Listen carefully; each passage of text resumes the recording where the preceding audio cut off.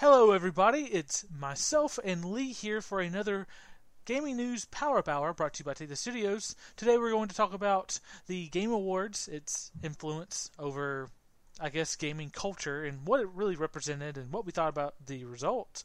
We're also going to talk about a year of polarity, which is basically all these games, big time games that have a completely divided fan base. We are seeing all kind of review bombing and stuff like that happening to these games and what's going on with gamers. And also we're going to finish out this podcast with our favorite gaming experiences of the year. Thank you for tuning in, and let's get started.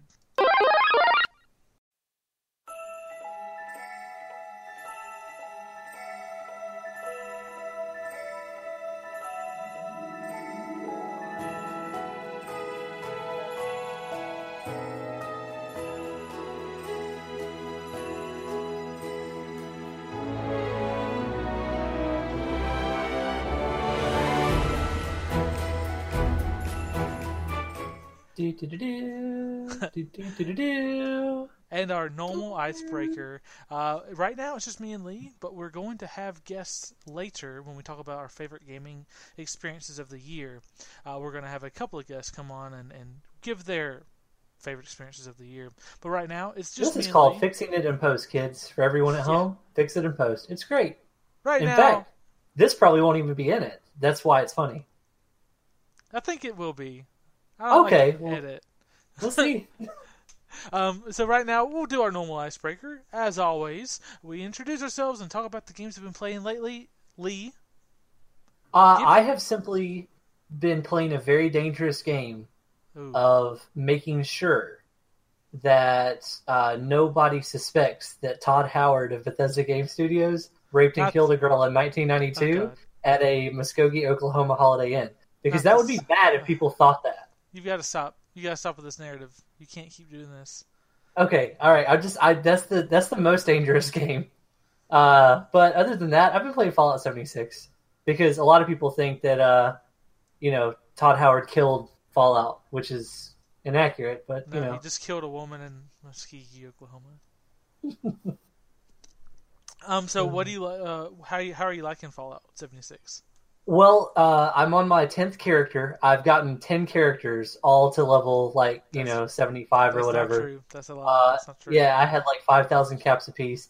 Just out of things to do in the game. There's no content. Oh, man, That's all. I'm just making all of that up.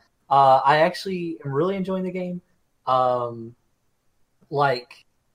It's interesting because I was the person who at the announcement of that, I was like, oh, they're jumping the shark. I don't. This is stupid.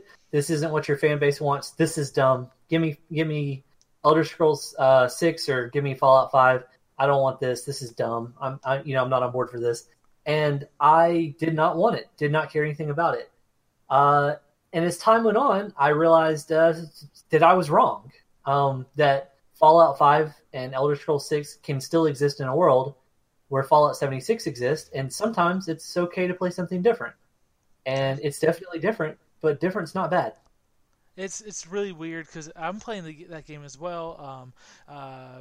It's really it's like a slight survival game, like 7 days, kind of like how Ark treats itself. One of these games where you build defenses, you try to survive, but it's a very casual experience with the eating. Yeah, it's more like drinking, seven years to die. Yeah, it's more like 7 years to die. Yes, very much so. But also it's covered. You could say that Bethesda's lore team jizzed all over this world because it's covered in sticky, creamy goodness.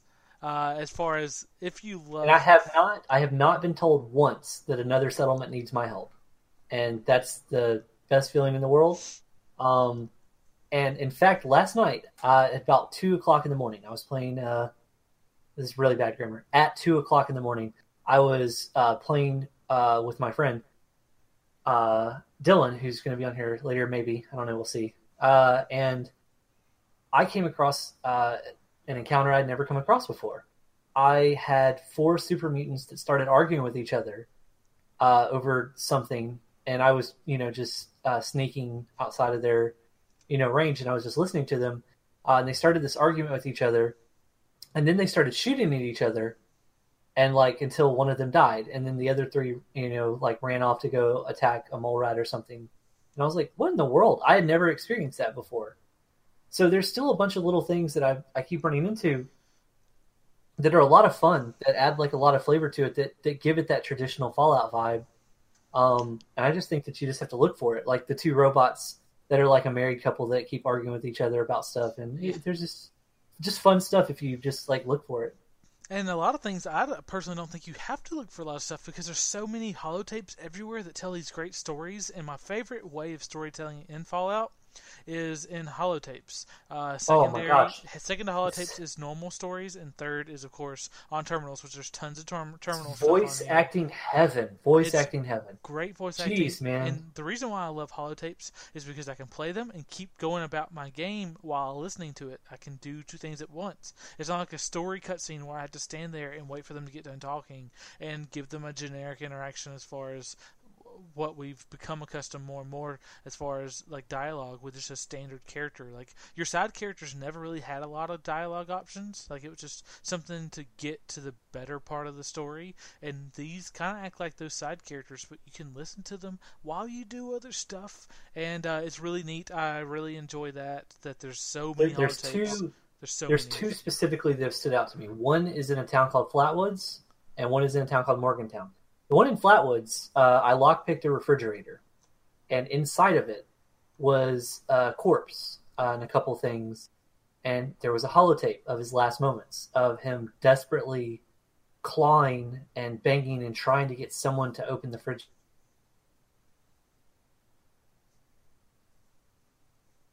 The list was a very good performance. And another one was very similar in Morgantown. It was a girl who was locked in the closet and realized she was going to starve to death, basically. And there are two opposites in that. One of them was kind of quick and gruesome, and the other, she was very logical about it and very analytical, and was going into detail, kind of describing how she was feeling throughout the process. And both of them were very good performances. But you just find things like that, and it's, It's so on top of a church, I found a holotape that was dropped by like a 5-year-old boy when the nukes were dropping, basically blaming himself, like running through all the bad things he had done and thinking that it was his fault that it was happening. And you know how kids rationalize everything as being their fault. Yep. And you find that tape, and it's heart-wrenching. You can find a tape from the same kid later on when he's grown up, and he's kind of realized that, and he's kind of become somewhat of like a community leader or something too. So I found both of those interesting. That's pretty incredible, actually. Yeah. I've actually been playing Fallout 76 alongside Super Smash Brothers, which is incredible. Probably the best Smash. It's definitely the best Smash Brothers game I've ever played. It's definitely the best fighting game I've ever played. And some people were like, "Oh, we don't have Subspace Emissary." Subspace Emissary was always treated like a very light platformer with very hollow fighting in it. The way they have this set up now is this huge world map. You go around and you fight all these characters from there's thousands of characters, and you're fighting hundreds of them, 1-on-1 or 1-on-4 or whatever, from different games. No matter the character, like, okay, so they have characters from Smash Brothers that are representing characters from other games. Like you would have Liquid Ocelot, that is actually a character with a bunch of different guns. It's like a Splatoon character with a bunch of guns. And or you would have Rayman, who is really just like Sonic, that's really fast, and he has an assist trophy that's kind of like this balloon man, and it looks kind of like Rayman because his arms don't connect to his body because he's weird. You've got a lot of those situations, which are really, really, really neat how they pull off a lot of characters. There's like a king that has a pet dragon from the Fire Emblem series, and so you fight this Ganondorf in all black and a black Charizard. So it's actually really neat how they do everything, how they represent everything. There's only a few cutscenes. It's not a story focus, but the fights are really good. I'm currently clearing out, like I think I'm at one half of the map, and there's another half of the map to unlock, and the only character I have left that I can't beat is Pauline, because I'm on the stage where your jumping doesn't work very well. It's the old DK arcade stage. You're fighting Peach, who constantly avoids combat, and you have a very overpowered DK and Mario attacking you at all times. That is so hard, but it's so good. It's so fun. The online recently got fixed, so that's better. I'm loving the game. It made me put down Pokemon. Like it pulled me away from Pokemon because I can't manage Pokemon and Smash Brothers and Fallout 76 all at the same time. But those are the 3 games I'm playing. The old Spencer would have been playing the Switch while he was trying to play Fallout 76. Yeah, and the old and Spencer would. Oh my God, the old Spencer would have got everyone killed. The old Spencer used to quote unquote snipe in Mag, which entailed him laying down prone on a hill with a sniper rifle on his character while he was playing something else on his Nintendo DS. Oh my God. Until we said, Spencer, Spencer, Spencer, and he would just fire a random shot at someone. He's not wrong. Alright, so now we will go into our news rundown. I'm going to do it in 100 seconds, so we can go ahead and, put on the Mario music, and I'm going to read through the top headlines from the last couple of weeks now, because we're behind, in 90 seconds. Starting now. PlanetSide Arena introduces 500-player Battle Royale and 250 versus 250 mode. Devil May Cry 5 is told to 3 different points of views, 3 different characters, but if you're connected to online, you're playing as one character and the other 2 playable characters are actually real people. That's really cool. Metro Exodus now releases February 15th instead of 22nd because they don't want to get completely buried like the marketing's already doing. Street Fighter 5 screws up again, adds actual ads as a feature. Mortal Kombat 11 may introduce Spawn, who is teased on a poll for Injustice 2 DLC. 2B will be added to Soul Calibur 6 this month, so they're done with the fighting stuff. As PS1 Classics Flood stores unable to sell, the SNES and NES Classic are confirmed to be discontinued. Red Dead now sells gold for money, 25 bars for $10, and subsequently, certain items are changed to only be bought with in-game cash. Also, anyone who pre-ordered the game are getting between $100 and $1,000 of cash depending on the version they purchased. GTA 5 Online also gets a new big update, a big expansion inspired by Mad Max called Arena War. ZeniMax sues Facebook for ripping off VR tech, wanted $4 billion, got $500 million, still a win, and it covers the losses from Fallout 76. Discord opens their store in response to Epic Games Store and gives 90% of revenue to studios compared to Epic's 88% and Steam's lame 70%. Good guy Epic Games giving cross-platform tools to developers for free. World War Z skips Steam and will release on Epic Games Store exclusively. Blizzard stops support of Heroes of Storm, pisses off everyone. Riot Games COO is suspended for 2 months, and I'm done. Wow. Damn. I didn't get through everything. Moving on, like the Game Awards. That's right. Now we get to talk about this mess. This is apparently a thing. Yeah, so the Game Awards. All right, so you want me to I'll just run down the winners and who they beat. A few of them. Well, we always run down the winners. That's kind of what this is about. Oh my God, that's true. All right, so Game of the Year and Best Game Direction went to God of War. Cool, that's fine. Best Ongoing Game went to Fortnite over Overwatch, No Man's Sky, Destiny 2, Rainbow Six Siege. I guess Fortnite is fine. I really thought Rainbow Six Siege probably was going to win because No Man's Sky Ongoing, that's more like correcting the ship. Destiny 2 is technically I'm not even mad about the Fortnite thing. I know there's a lot of Fortnite hate. It's not my cup of tea. I don't enjoy playing it. But, Same. I get why people like it. I get why people like it, yeah. It's zany. It's interesting. So. Siege has just really changed the game with they can just keep releasing seasons instead of new games, and I thought that was really neat because that could be the feature for a lot of stuff. And technically, I would have given it to Grand Theft Auto 5 maybe again, but their newest update came out a little too late. The game direction thing, God of War over Spider-Man, Red Dead, Detroit Become Human, and A Way Out. I feel like they only nominated A Way Out because of the cringy interview they did with the developer last year. It's like, why was that on the list at all? Whatever. Best Narrative went to Red Dead Redemption 2, which I do agree with. The main story of Red Dead Redemption 2 is great. It's a great cowboy game. The world that Red Dead 2 is in, the open world, is boring and dumb as hell, and I don't enjoy that. And the online is lackluster. Oh man, I could hear people's keyboards melting already. I mean, Well, not really. It's probably more like their phones because most of these people don't have PCs. That's why they that's why didn't they like play. it, I Yeah, guess. but Red Dead is polarizing. Like you don't have the unanimous support like Grand Theft Auto did. So, Well, the last good Western I played was Fallout New Vegas. So, I mean, that genre ooh, is kind of hard to pull off correctly. I wish I had a sound clip for Big Iron, but I can't believe you. I have the vinyl of Marty Robbins' Gunfighter Ballad and Trail songs. If we can get it off of that. I know, I know. Let me just go over some quick ones. That okay. So you had like stuff for audio, you had stuff for music. Okay, whatever. I'm not gonna get really too mad at that. Best performance went to Roger Clark. Hey, whoa, hold up! I do have to hold. Let's go back there, cowboy. I am really curious on the best audio design. How Call of Duty Black Ops 4 is on there, and the reason I say that is because I played the game, enjoyed it, put a lot of hours into it.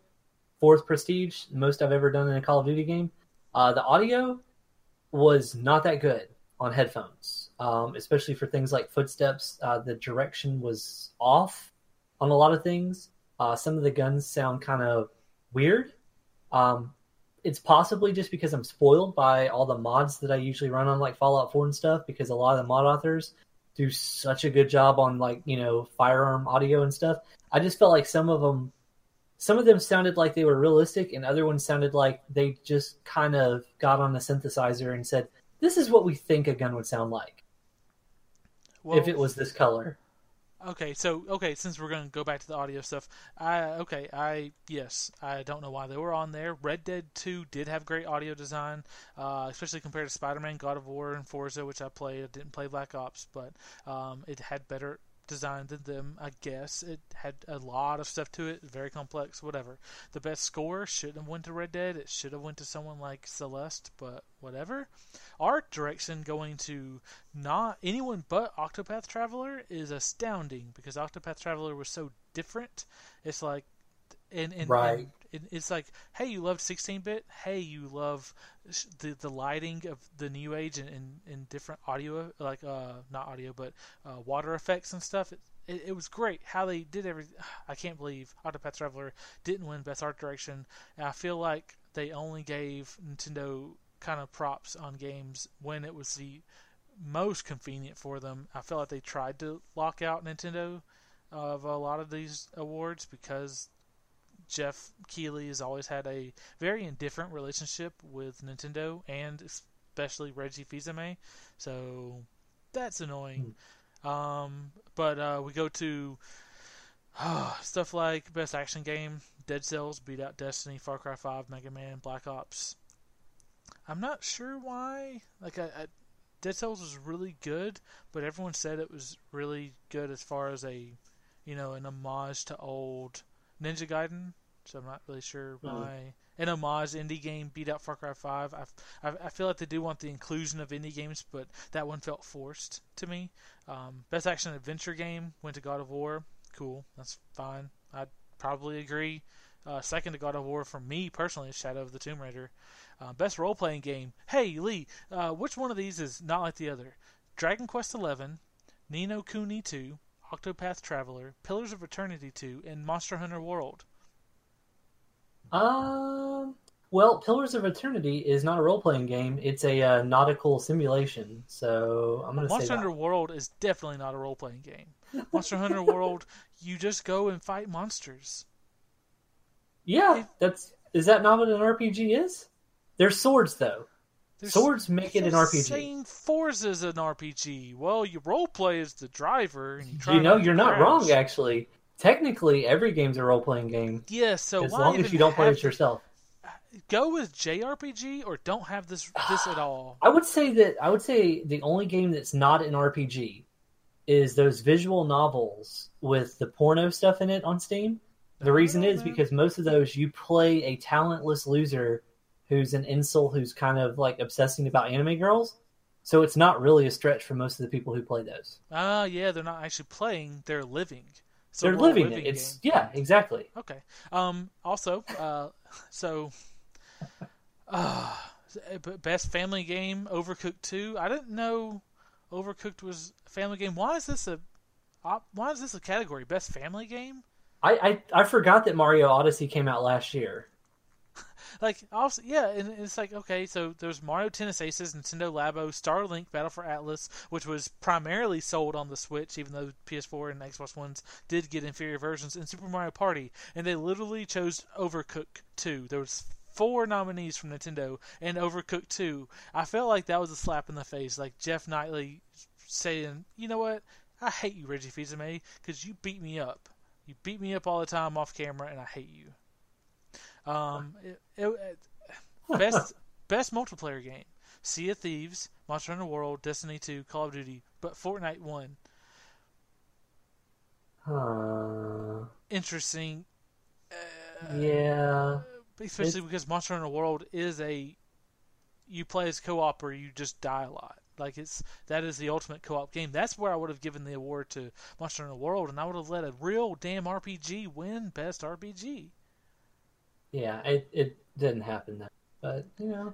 And they had a bunch of esports stuff and streamer stuff, and I don't give a shit about streamers or esports necessarily, and I don't think any of the crowd did. That's why they. You know, I do like the controversy of Sonic Fox, like just everything about the situation made me happy, because of all the memes that people made about the people getting mad. Why were they getting mad? Because he is a gay black furry, and he made the comment in his speech that he's everything Republicans don't like. And he just made that comment, and I saw my favorite meme, and I'm going to describe it, was the Hindenburg, and it just shows it like, you know, just sitting there tethered, and it's not exploding yet, and it's all nice. It says, "Unlike you liberal snowflakes, I'm not triggered so easily." And the very next meme, you know, panel is it exploding. And it said, "Why the gay furry man make fun of Republicans?" And it just made me happy. All right, so I have to ask this question to you because I already have my opinion in my head. Do these Game Awards matter yet? Because we're caught in this weird thing of when I look at the Oscars, I think, well, they're really out of touch. And I watch the Choice Awards, and I'm like, this is really stupid. This is just a bunch of teenagers voting from their app. Now with gaming, they said that with this one, with the Game Awards, they said that we all got to vote and we all went on there. I especially went on there. I voted for every category I could, and I tweeted about every single category just to learn that all of the internet votes combined is worth 1 vote out of 65 votes. And I was like, so why did we waste our time going on that ad-ridden site to vote for your bullcrap and tweeting it out and giving you free advertising with everyone tweeting about it? Like, I don't. Yeah. What is it? If it's not our choice and you're not making artistic decisions because you put people like Black Ops 4 on best sound design, if you're not going to raise your own damn standards and you're not going to listen to the people, what the fuck is the point? Yeah, because with audio design, it's like it goes down so much between games. Because like when you play something like Hellblade: Senua's Sacrifice, and you listen to the audio on that, and then you play something like Call of Duty Black Ops 4, it's like I don't know. It's almost like if the Grammys also included your local Lynyrd Skynyrd cover band at the bar downtown. Yeah, why the hell was A Way Out on Best Game Direction? Yeah, I know. I don't. With Content Creator of the Year too, like. Oh, Ninja! God damn it! It's well, that's a popularity contest. I don't know. I voted for Pokimane, but I really don't give a shit either way. Yeah, I only like problematic people like XQC, and I guess so. Whatever, it doesn't matter. I don't really. This is the first year I even like started watching Twitch at all. Yeah, and I really didn't know what to think about a lot of the creators when I first started watching them. Yeah. But I'm kind of surprised to not see someone like Dr. Disrespect on there, as popular as he is. I'm kind of glad. Yeah, I don't know. There's 3 types of streamers, and that's the problem with Content Creator of the Year is they can't just give that blanket statement. That is literally like saying, because everybody does so much different kind of content, you know? It's like saying Sport of the Year. It's like, the fuck you just say? Peyton Manning versus LeBron James. Okay, if I go to Twitch right now, what's the most popular game on Twitch? If you just had to guess. It's either going to be Fortnite, League of Legends. Yeah, spoiler, it's Fortnite. Yeah. It's Fortnite by almost double League of Legends, which is number 2. Yeah. Okay, so Content Creator of the Year is probably going to go to whoever is the most popular in the Fortnite category. Yes. Now, which is what happened. This is And where I think Yeah. Content creators break down into 3 categories. So there's games. Some people just follow games. I don't follow people as much as I follow games. If I go on Cauliflower, like today, she was streaming for all her subscribers, and it was just Spyro the Dragon. I'm like, I'm gonna fuck about watching someone play Spyro the Dragon. I'll watch you for Dead by Daylight. So I just went to Dead by Daylight and found the next streamer until he played fucking Baby Shark, and then I was like, nah, not you either. And I went to the third Dead by Daylight streamer. Like, I'll follow games, and there's a lot of people like me that just want to watch a certain game. Because I don't have friends that play Dead by Daylight, so I'm going to watch someone that's really good play Dead by Daylight, and that's the way that works. And then there's people that variety stream, and those are people that play whatever they want, and people tune into them because they like those people. Now, those people aren't going to be your top people. They're not going to be your Dr. Disrespects or your Ninjas. Ninja streams one type of game that's popular. That's Fortnite. Dr. Disrespect is a trend chasing streamer, and that is probably your second biggest, like your biggest. Yeah, I think he's really into blackout mode on Black Ops 4 the last time I checked. And he goes to the most popular games and then he moves on, whereas Ninja's been playing Fortnite since Fortnite came out, and that's the most popular game, and so he kind of gets that benefit, and it should be most popular streamer for popular games, most popular variety streamer, and most popular trending streamer or trending streamer. Yeah, because it's almost like, okay, games have progressed like a little bit in that people see them like they do other media and things like that. Yes. But we still have dumb categories. Yes. Like, if ESPN were to do awards, and it was going to be like, they wouldn't just say best person on ESPN you like to watch. It would be like, what? They would probably have a category for anchors, reporters.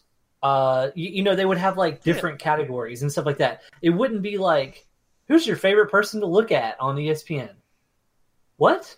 That's such a weird question. Like, it's like, what if there's a certain person you like to watch because of their show, or there's a certain person because of their panelists they get? I mean, I don't know. So with content, I would say, yeah, it should have been, best variety streamer, best, what you call it, like single game streamer, and then just like, I don't know, most popular, or like rookie of the year. Like just pick 5 people who have only had a channel for a year that are, something. I don't know. Yeah, I agree. I really think if they want to go into streaming, they need to go into the streamers and not just have that award just so you can get Ninja on your stage. And that award wasn't even a pre-show thing. That was on your fucking award show. Like, there were game awards for actual games that were given on your pre-show. But you fucking Jeff Knightley gave me fucking Ninja on the fucking show, and it pisses me off, which is why I'm saying that for it a lot. I'm gonna mark it so that people know. But he had a really good idea with best debut indie game. Oh my god, yes! And you know what? I personally did not have a problem with Ninja for a long time. When people would call him cringy and all circuits, I'd be like, hey, it's whatever. It's his content, his personality, something like that. Until it was a couple weeks back, actually, with that whole incident where he accused that guy of stream sniping and threatening to get his account banned and all that kind of stuff. That was the most childish, prickish, stupid shit I've ever seen someone with that much influence do. Yep. It was very annoying. Yeah. Yeah, and it was like an adult doing the whole like, my dad works at Xbox and I'm gonna get your account banned thing. I mean, and I was like, dude, really? Like, I'm sorry. People can rage, people can get mad, people can threaten each other. That's fine. When you have a certain level of influence and privilege and power, you have to kind of keep that in check. That's why it's if your dad tweeted out, "I've never seen a thin person drinking Diet Coke," it's different than when the president of the United States tweets it. Yes. Sorry. So you have to keep in mind that his audience is full of impressionable young people, and they're thinking that that's acceptable. And people who say no, they're not, are stupid, because your brain doesn't solidify until you're 18 years of age. That's why they won't even let you in the military. It's because if you get a hole in your head, your brain just leaks out. It's not even solid yet. You don't have real ideas. You don't have real opinions yet. And if you guys didn't know, we're a very positive podcast. At least we try to be. So I'm going to point out again, Best Debut Indie Game is the coolest award I've ever seen given for anything gaming. Because these are people that have gone on the limb to make their own game, and this is their first chance out, and it puts them in their own category so they don't have to compete with the guys that have been around for damn ever, that have tons of practice at doing this, because getting a game out there is hard, and getting it known is hard, and then you have to worry about, did I make it well? Like, it's just a lot of problems. And Best Debut Indie Game, going to the Messenger, I loved everything about that. Now, I personally think there should be more game awards. So I don't care if they get rid of Content Creator of the Year. Like, what's going to happen next year? Content Creator of the Year. It's going to be fucking Ninja. Can I ask you something? Yeah. Do you think that the Epic Game Store and the Discord Store, being a thing now, will encourage more indie game development, or we will see more indie games being made that wouldn't have been made otherwise? Do you think this could possibly change indie game as a format? I don't think it'll affect indie games as much, because indie games are going to put it on all platforms. It'd be crazy for most indie game studios to release anything exclusively to either store. But I think you're going to have that better option. Well, I'm just saying, if you released it to Discord and Epic, why would you release it to Steam too? Why would you take the money loss? Because take the money loss for the amount of users that they'll never compete. Discord and Epic will never have the amount of users Steam has. So I would argue, though, that Steam has too many users and too many games, and that your game can actually get lost in the sea of so many. That's true, but the problem is that if Discord and Epic Games, if their store does well, then they're going to become the same problem. It'll be the same problem Steam has. So? Yes. Yeah, I know. So what if games were able to buy ads within other Epic games? For instance, what if you're playing Fortnite and you just see just a small pop-up on the bottom, hey, you should also try such and such game. It's really cool. That's all it said. That's a slippery Street Fighter slope. And hey, I'm just saying, we have a precedent for that, don't we? We do to an extent, but I don't think that'd be beneficial. And to buy an ad and something like that. Well, how do you no think indie Epic's studio gonna has that. How do you think Epic's going to recoup their money? Because great. I'm sure they're great people running that company and all that. However, I don't think they did less of a cut on their side out of simple benevolence and goodwill. No, here's why. There's something. They did that because they want to stop or at least fight the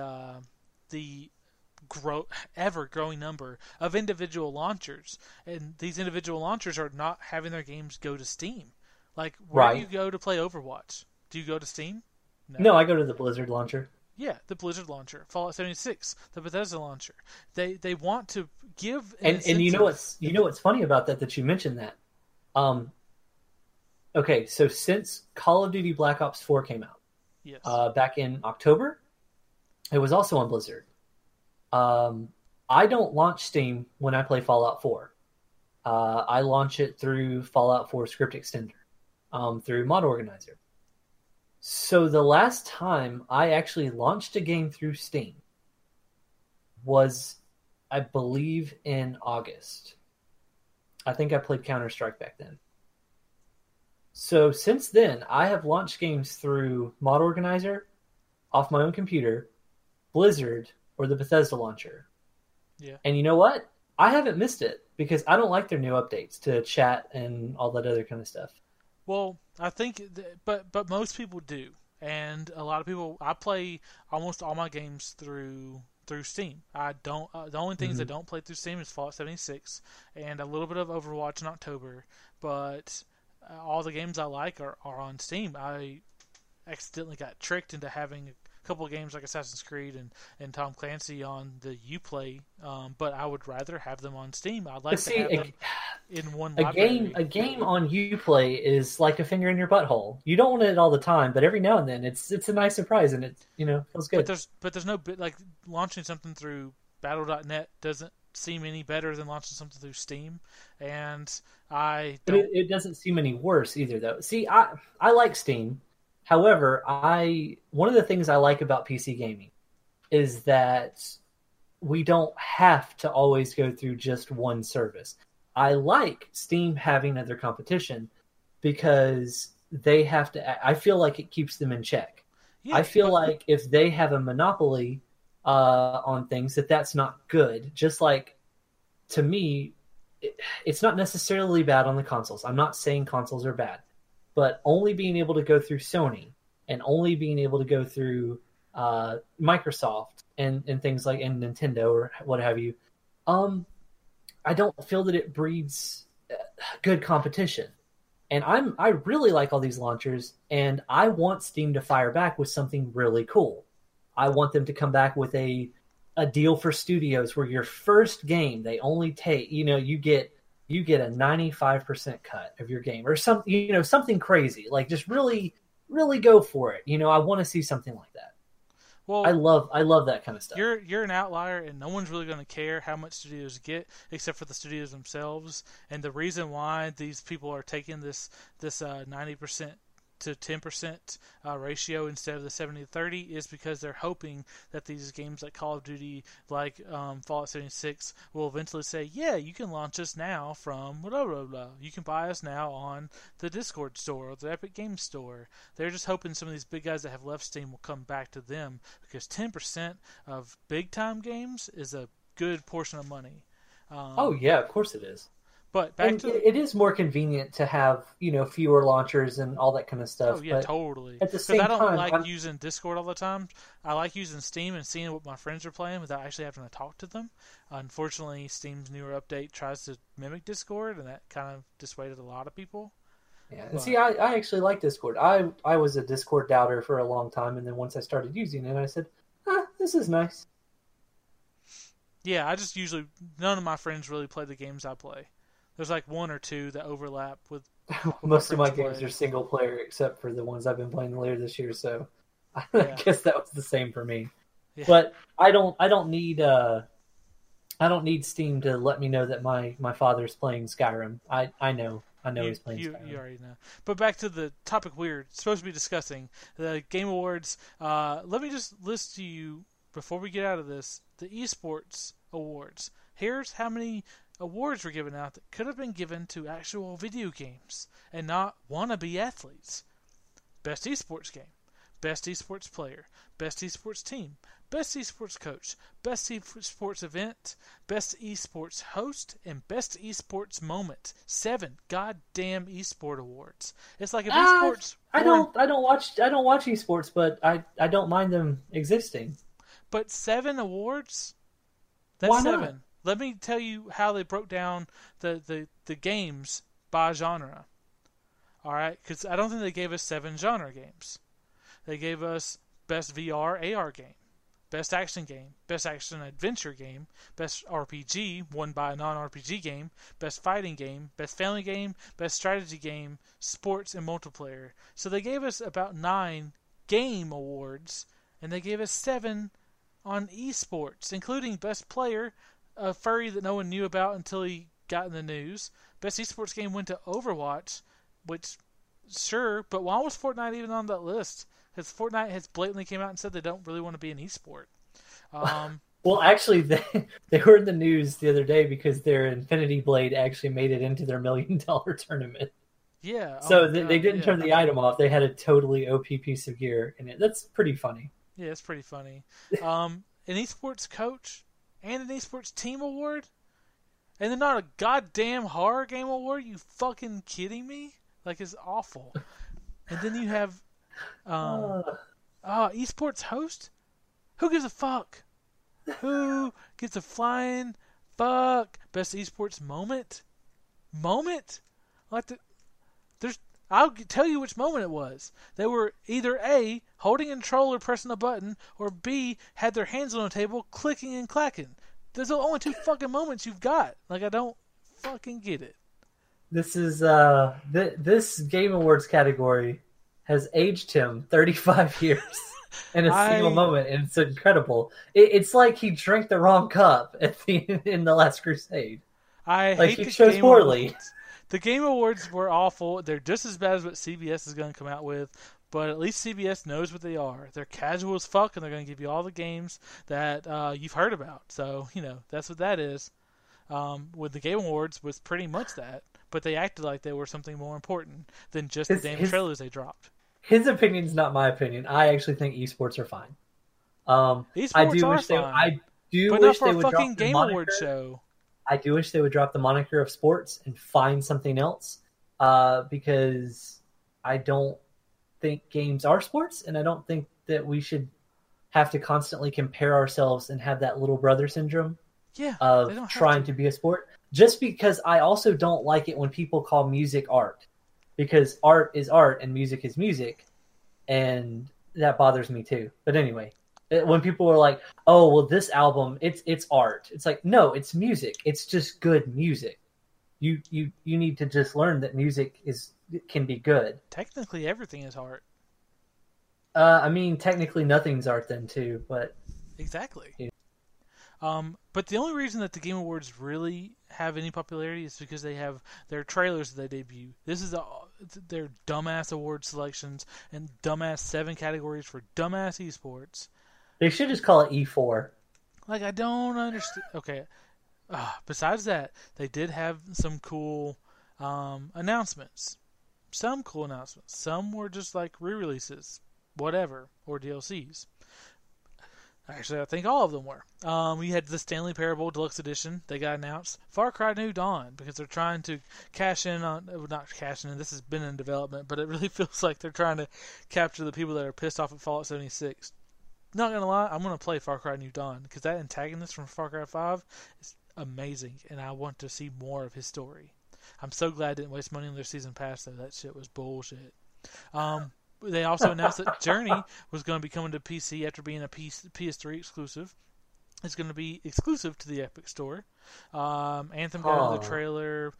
Dragon Age 4 got a announcement. Do you think anybody has faith in Anthem? No. How could they? But they'll get tricked into buying it. But, it looks like a good game. I love Mass Effect. But see, Titanfall and Titanfall 2 exist in the same... Yeah. You know what I mean? Oh, they're totally banking on... I've heard nothing but praise. It's like, people are like, yeah, forget who makes it. Forget the launcher that you have to go through to get to the game. And just play the game. Origin. Anthem, it's going to be the Mass Effect cucks.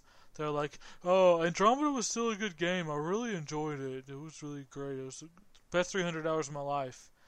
Then Anthem's probably for them. How do you really feel? I thought we had a salt breaker at first, or an icebreaker. Jesus. Yes, I know. I'm really salty. The Game Awards put me in a bad mood. I'm sorry. The Game Awards are bad. This is the only bad segment. I'm sorry. Just remember, guys, we love gaming. Therefore, we hate pre-orders. We hate trailers. We hate Game Awards. We don't like launchers. We love gaming, so we hate it. Games. Keep ruining games. This segment is going to fall into our next segment very, very well. But no, Anthem's going to be great. If you love the Mass Effect trilogy, I'm sure you'll love this, because you have no standards. Dragon Age 4 got announced. That's really cool, I guess, because it had that animation trailer. But Dragon Age, was it Origins, the last one? No, wasn't Dragon Age Origins like the... Which one was that? Maybe it wasn't. No, Inquisition. Inquisition was the last one. Yeah, it's so good. That's so good. It's so good. Yeah. Game of the year when it came out. Dragon Age 4 getting announced should be a much bigger deal than it is. People are not hyped enough for this. Well, don't you dare say well. It's like, they didn't show anything yet. They just announced learned to do faces yet?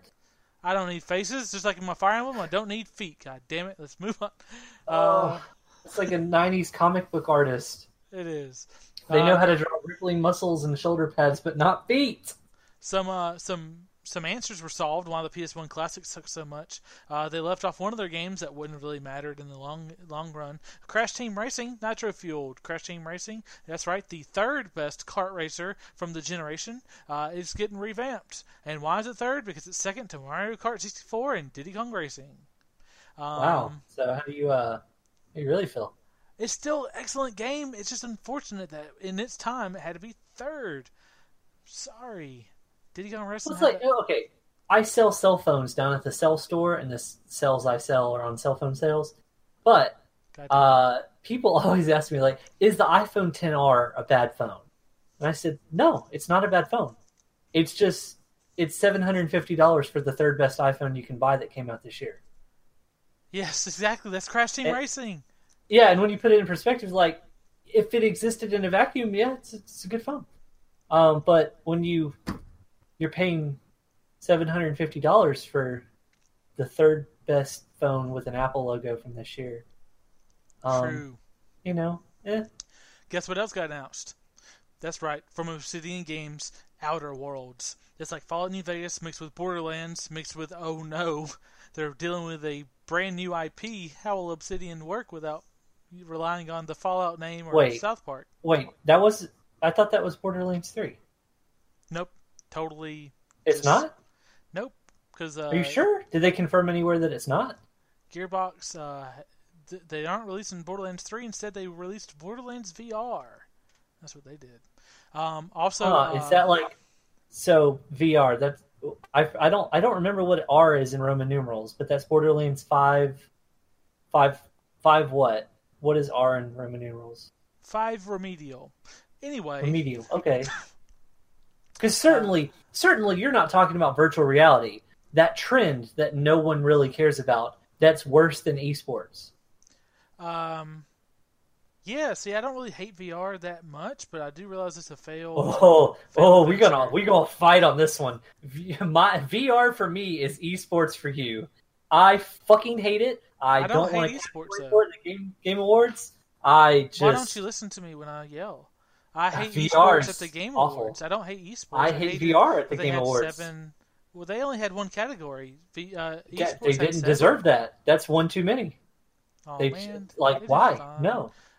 Then also from the makers of The Journey, or no, from the makers of Abzu, they had a new game announced called The Pathless, so that'll be fine if you liked Abzu. Abzu was fine. The biggest announcement for me, though, was Mortal Kombat 11. It was an inevitable announcement. We would have known, of course, there's going to be another Mortal Kombat game, but damn, if everything about that trailer wasn't awesome except for the music. That was a really cool trailer. The Raiden versus Scorpion fight. I didn't actually watch the trailer. What was bad about the music? It was like this 2-bit rap stuff that you would have heard on like a really independent movie shot in like Villa Rica, Georgia, but not. Oh, is it like Adult Swim music? It's like from back in the day? Yeah, classic Adult Swim music. Classic Adult Swim music. Yep. Ooh. Psychonauts fighting 2. Game. Yeah, I know. Psychonauts 2 got announced for in VR, I assume. Oh my God! Stop. Rage 2 got a date for May, so that was cool. In VR, yeah. God dang it! And of course, we have new Smash DLC that was announced, the first in the 5-fighter pack. That is. Oh, are they finally releasing Geno? Nope. What about Shadow? Nope. Geralt from the Witcher series? Why would they want Geralt? He's in every other game. He's in Soul Calibur and Monster Hunter now, so why not? Oh, man. No, it's Joker from Persona 5. Personally, I will be totally happy if I don't see another goddamn person with a sword announced for Smash Brothers. If they're not part of Fire Emblem, they have no right to have a sword. Here first, folks. Spencer's review of Smash Brothers is I will be totally happy if they don't announce another character with a goddamn sword.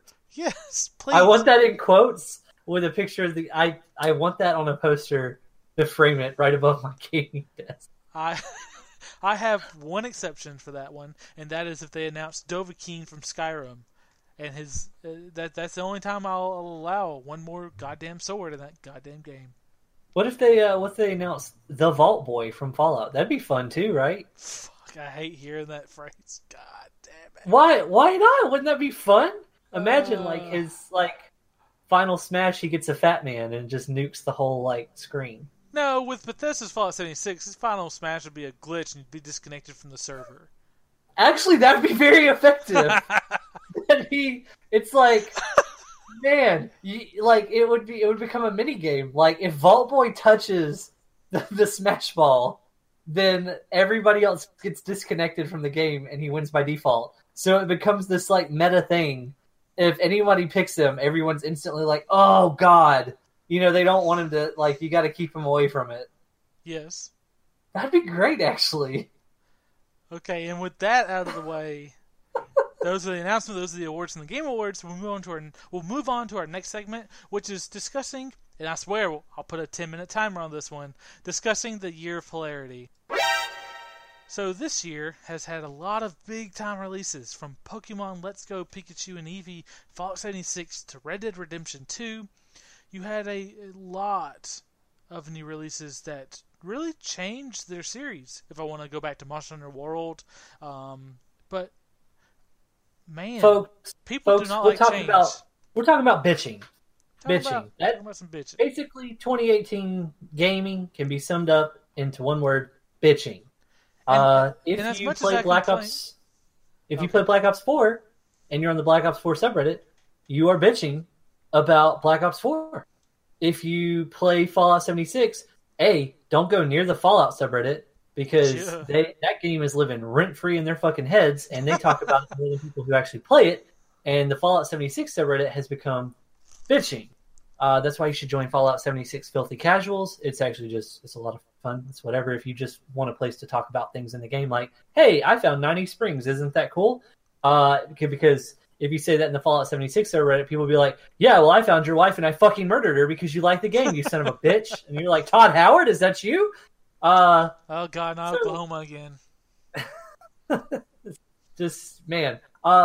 If you liked Smash Brothers until they fixed the online, there were people boycotting it, talking about, I'm tired of this Japanese trash. 2 bombs wasn't enough. We should have finished the job. This game should have never been made. Dude, Nintendo should go back to being a bicycle repair shop. Fuck them.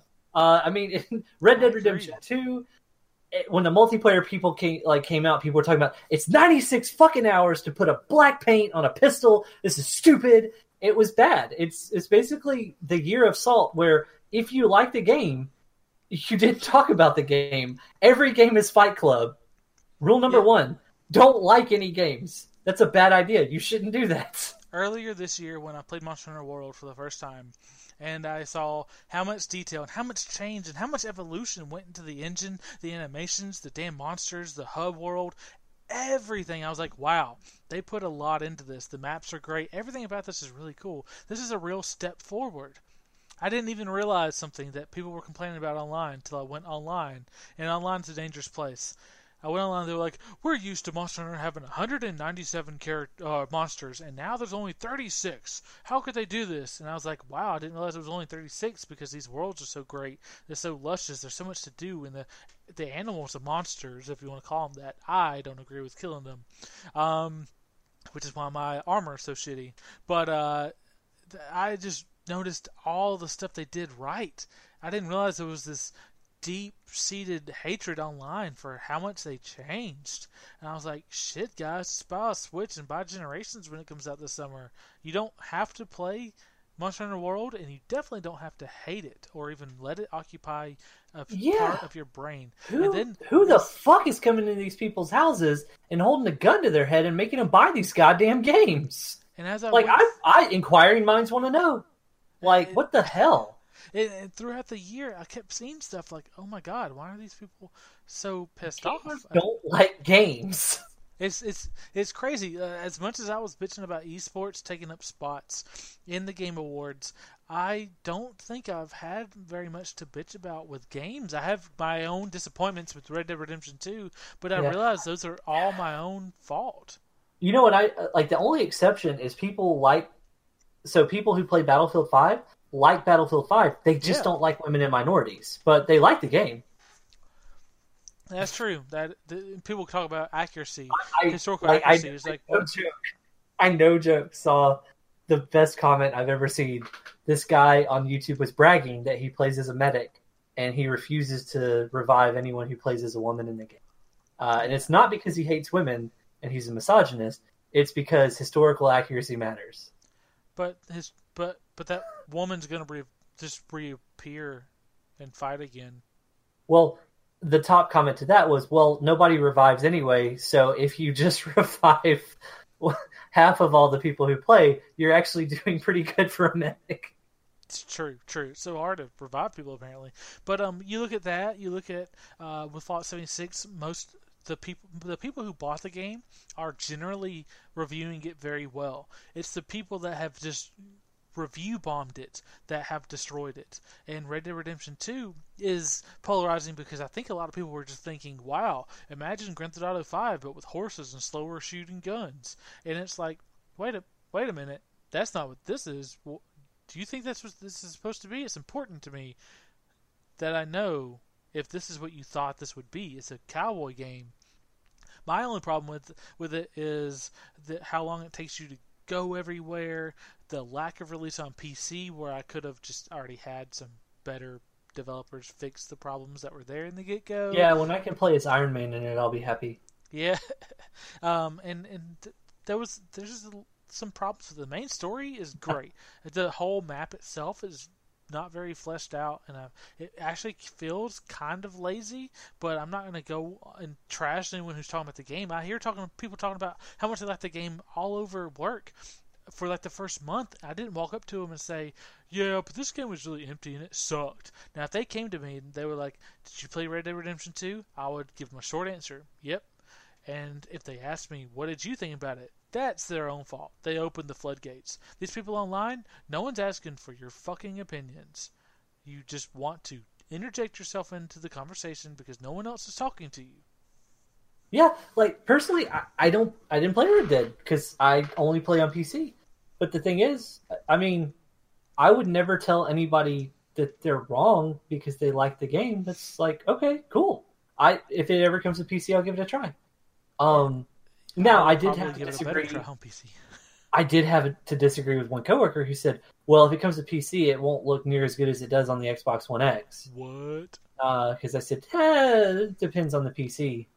And he said, "Nah, it's the most optimized and the best." And I said, It doesn't. Oh, okay. No, it doesn't. On Xbox One X, it still doesn't look that great. It's not a great-looking game by today's standards. It's a good-looking game, and there's a lot of damn detail in that game. And Well, they see, spend art a lot direction of time is stuff. just as important, though. I mean, you know, they're going for realistic, but they can't quite reach it because they're limited by the hardware they're stuck on. And you can tell it. You can see it in the way that everything is made. You can tell it's held back because it's a console exclusive.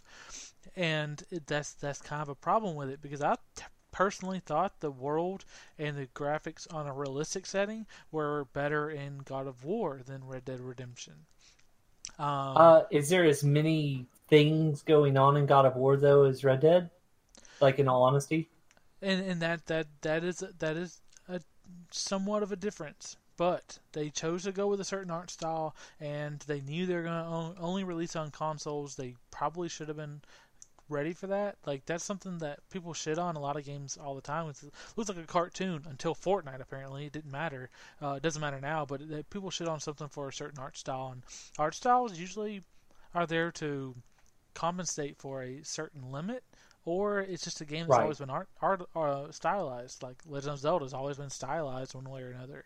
But you look at I mean, even a game like Skyrim or Fallout and stuff like that, I wouldn't say they necessarily go for a realistic look.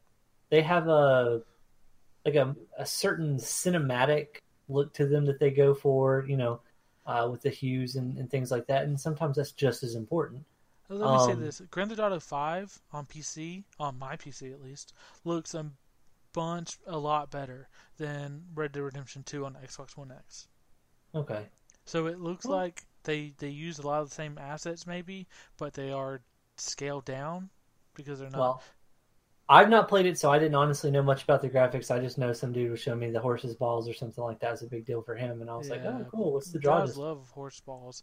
But anyway, this the polarity. It even hit Pokemon when they were like, oh, like Nintendo blatantly announced before Pokemon Let's Go came out that the next real mainline Pokemon game is next year, and people still bitch like, oh, I wanted this to be the real Pokemon, the one that comes out next year that they already told you comes out next year. And Yeah, it's like yeah, this is the perfect hybrid of Pokemon and Pokemon Go. Like it is the perfect hybrid. I couldn't think of anything better than what they came up it's with. Pokemon Stay because you can play it at home. Yes, exactly, exactly. It's just it's crazy the things people find to bitch about. Most of this bitching, just so everyone knows, reviews don't matter. People's opinions don't No, matter. You're not fucking friends with these reviewers at IGN and GameSpot. in fact, the problem is most of them may be friends with some people at the studios. Yeah, you're Now, not. here's the thing that sucks about reviews too, especially negative reviews. So negative reviews don't actually hurt the studios as much as positive reviews help them. Yeah. Um, Positive reviews in games seem to help a lot more than negative reviews hurt. Yes. For good, like look at that. Go look at Steam and find any popular game with a really bad negative ratio. Guarantee you, still a popular game. It's still selling. Yeah. Because the thing they play something from their own opinion anyway. So what sucks is all the people who are under those people that have to suffer through like very bad working conditions and stuff like that. They get treated like shit. They have to work long hours and stuff. And I get it. It's their job. You know, people have bad jobs and all this kind of stuff. However, it still sucks to do all this work, and then a decision that the corporate entity that is the head of your game studio or the company you work for can make a decision, and then everybody's lampooning you and treating the work that you did over the course of years like ass. Yeah. That sucks. And I'm not saying you shouldn't review things critically, but there's no reason to just like if I don't play a game, I don't like blast it and stuff. Like I played Black Ops 4 and I no longer do. I don't think I don't think it was a great game, but I think it was a good game. I can't.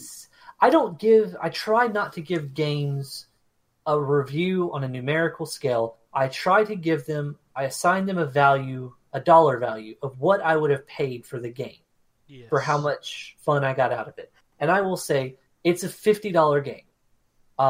It's not $100 or $129 deluxe edition bundle value game. It's a $50 game. That's the best way to do it. Not numerical value, but a monetary value. Yeah, well, like what after playing the game, what would you have paid for it? That's important.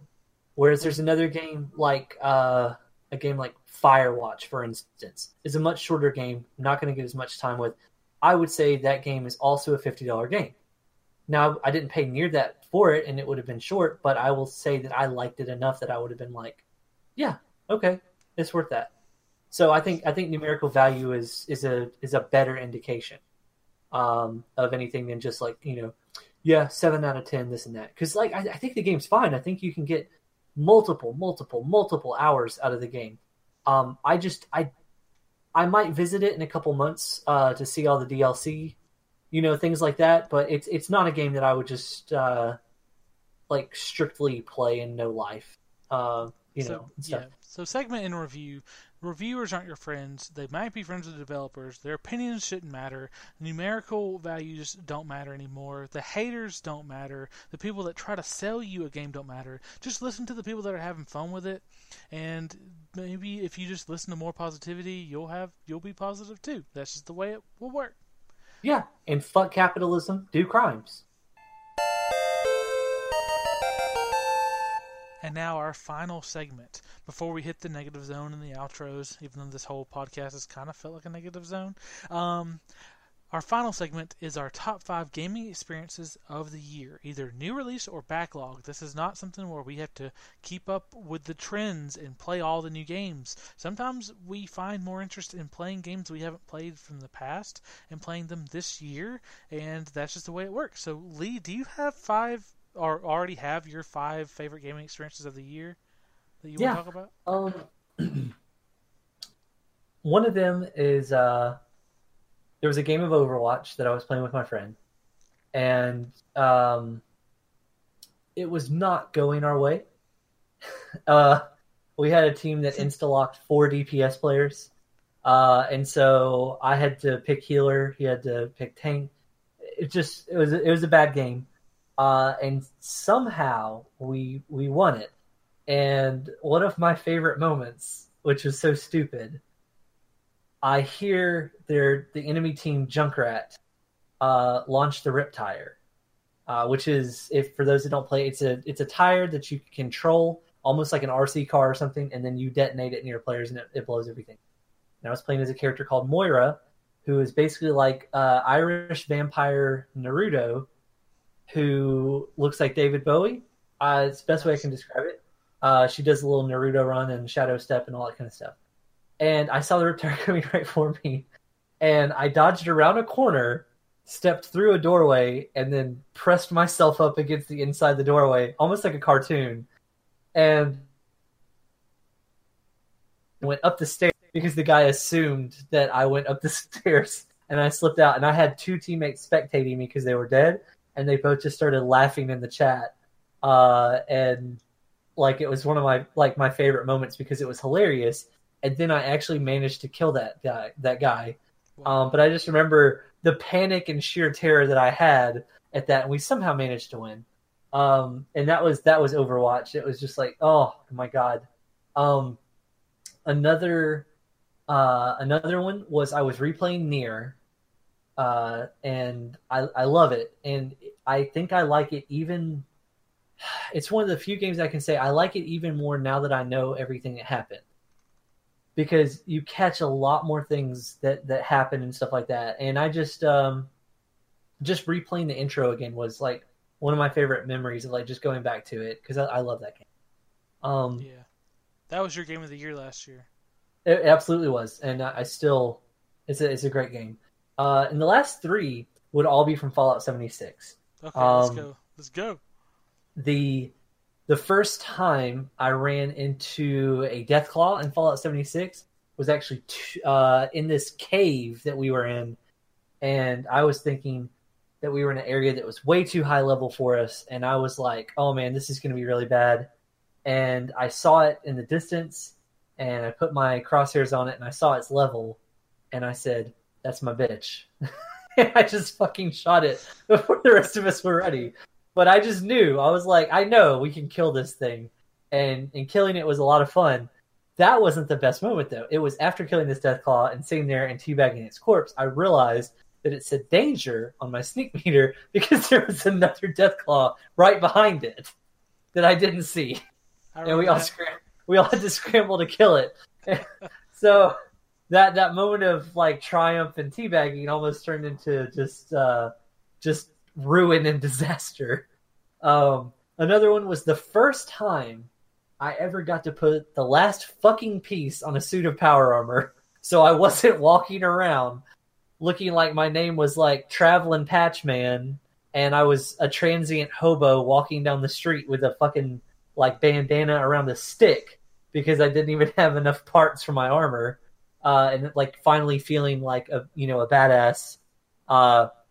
And my third favorite was when we were all going after the ultimate boss last night, which was Bethesda, and we almost beat Bethesda, and then it said server disconnected. Oh my god.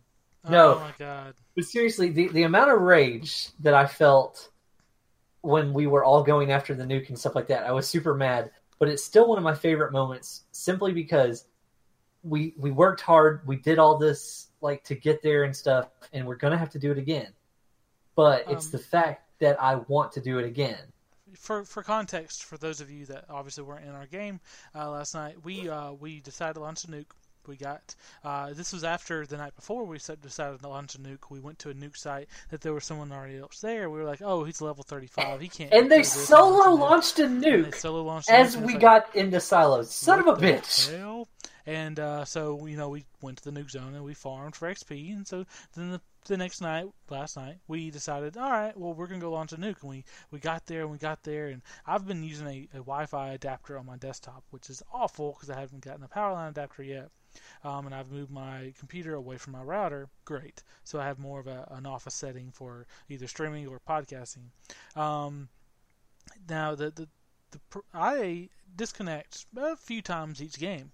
Now, all of a sudden, we were about to launch a nuke. We were literally 2 minutes maybe from launching a nuke, and it said disconnected. And I was like, oh, crap, guys, I logged out. I disconnected. And everyone else said the same thing. And I was like, oh, it's not just me. It's not just me. This overwhelming feeling of let down and rage, and it was like, and that ultimate, fuck you, Bethesda. Yeah, I should have spoke up when Todd Howard killed that girl in 1992 in Muskogee, Oklahoma at that Holiday Inn, but I didn't. I didn't because I liked your damn game, and you've let me down like this. And then it was like, logging back in though, it was like, okay, well, I guess we'll have to do that again. And I don't even care. Yeah. Pro tip, don't launch a nuke when there's already a nuke zone on the map existing, because that's what we were trying to do. There was already a nuke zone on White Spring. We were trying to nuke a fissure site to get a Scorch Beast Queen.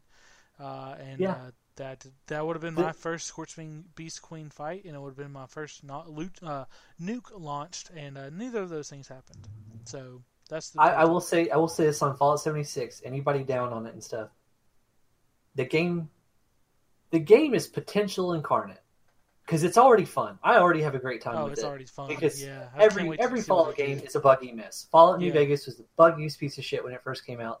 I remember distinctly telling Spencer, I'm not going to play this. I want a refund. This is fucking stupid because I had the bug where you fell through the strip and you couldn't beat the story and it erased your save and like all kinds of stuff. I used to have to... I still have a habit in any Bethesda game of quick saving every 20.7 seconds just because I'm so afraid to lose progress and stuff now because of New Vegas when it first came out. So, absolute buggy mess. However, there's so much potential and there's so much that can be done with it. And I just it's the first game I've had in a long time that like I think about at work and stuff like that. And I'm like, man, I can't wait to go play that. Yeah. Like I haven't had a game like that in a long time. I have games that I play when I'm home. And then I have games like that one that I play in my head that I think, man, what's over there? Did I go there? Did I do this? What if I did this? Like, so I just, man, good game. Yeah. So, I'm going to go ahead and throw it over to Joshua and Dylan for their 5 favorite gaming experiences of the year, and then I'll be back. So today we have a few guests on our podcast. Dylan, who's new, Cody, who you may have heard on our old channel, and Josh, who you've heard on our previous podcast on this and our old channel as well. Right now, for our top 5 moments of the year, gaming moments, I have Dylan, who has maybe 5 moments? Maybe. Dylan, how many... First off, how many new release games did you get to play this year? And this is not all based off just new games, but how many new games did you get to play this year? I haven't been playing a lot of new games this year. I wanted to play Red Dead, but of course I don't have a console. I just play PC. Yeah. So I have to watch my friends play that. But yeah, we'll be waiting for the PS5 version to come out and port it to PC. So, I had a lot of fun with Fallout 76. And a lot of down moments, like, the infamous getting disconnected from the server right before we launch a nuke. Yeah, like Lee just referenced. Yep. PSA to anybody: don't try to launch a nuke when someone's already launched a nuke on the server. Yeah, if you take anything away from this podcast, take that away. Yeah, I'm pretty sure that we disconnected everybody from that server, and our bad. And surprisingly, I've not been for a long time. I've not been able to play with my friends on video games.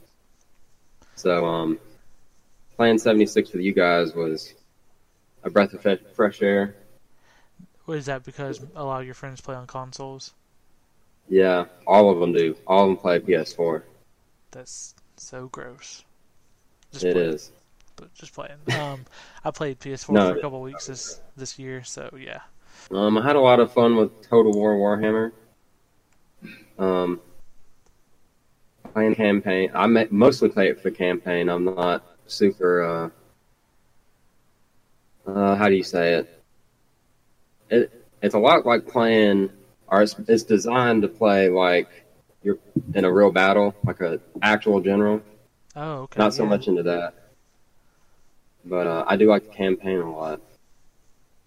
And the beginning of this year, I started playing Fallout 4 again. And, of course, like everyone else, I just mod the hell out of it. Yeah. Can't play vanilla Fallout. That's a gross Fallout. It is disgusting. I started playing XCOM 2 again, and I got the War of the Chosen expansion. I don't know what you call it, but it adds a lot to the game. What's that? I heard a lot of good stuff about that DLC, but I never played XCOM. I've only played like games similar to that, like Mario versus Rabbids, basically baby's first XCOM. So that was my introduction. But I heard a lot of good things about the XCOM DLC that came out. And, of course, all the mods. I see all the mods on the Steam mod section. I've really not played mods on it, but, I mean, the War of the Chosen is $40, but it's one of those that's sort of worth it. It adds a whole lot to the game. A whole lot. Wow. And, Fallout 76 has kind of been the highlight. Of course, I love Fallout. And then being able to play that with people. Yeah. Now, basically saying Fallout 76 is the highlight of your year is just going to instantly piss off all of Reddit.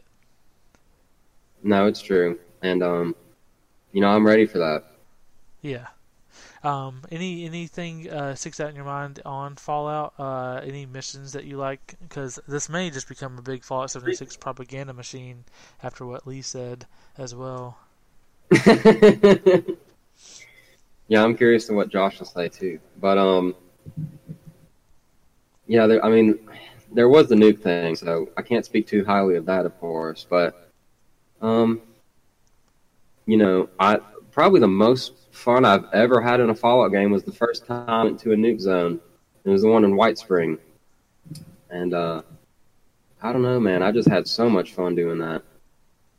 Yeah, going into White Spring, which is like this golf resort place, which is where I built my base, which is where my bases kept getting destroyed. It's kind of like the end game to one of the main missions of one of the biggest factions. And so nuking that place is really meant to farm. It's meant to kill a lot of high-level enemies, and it's meant to basically just level up. It's really just meant as an XP farm. It's just meant to level up. Yeah, I think Josh leveled up like 8 times just from that. Yeah, the first time he was able to get into a nuke zone, because for a week or two he couldn't step in a nuked area without getting 60 rads a second. Yeah. But it's basically just horde. Well, it's not really horde mode, but I don't know. You kill a lot of fucking ghouls. I do know that. I got one.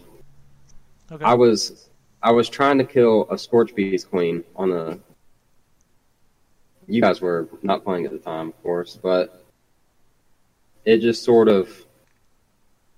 It was probably a quarter of the way down, and it just flew away into the heavens.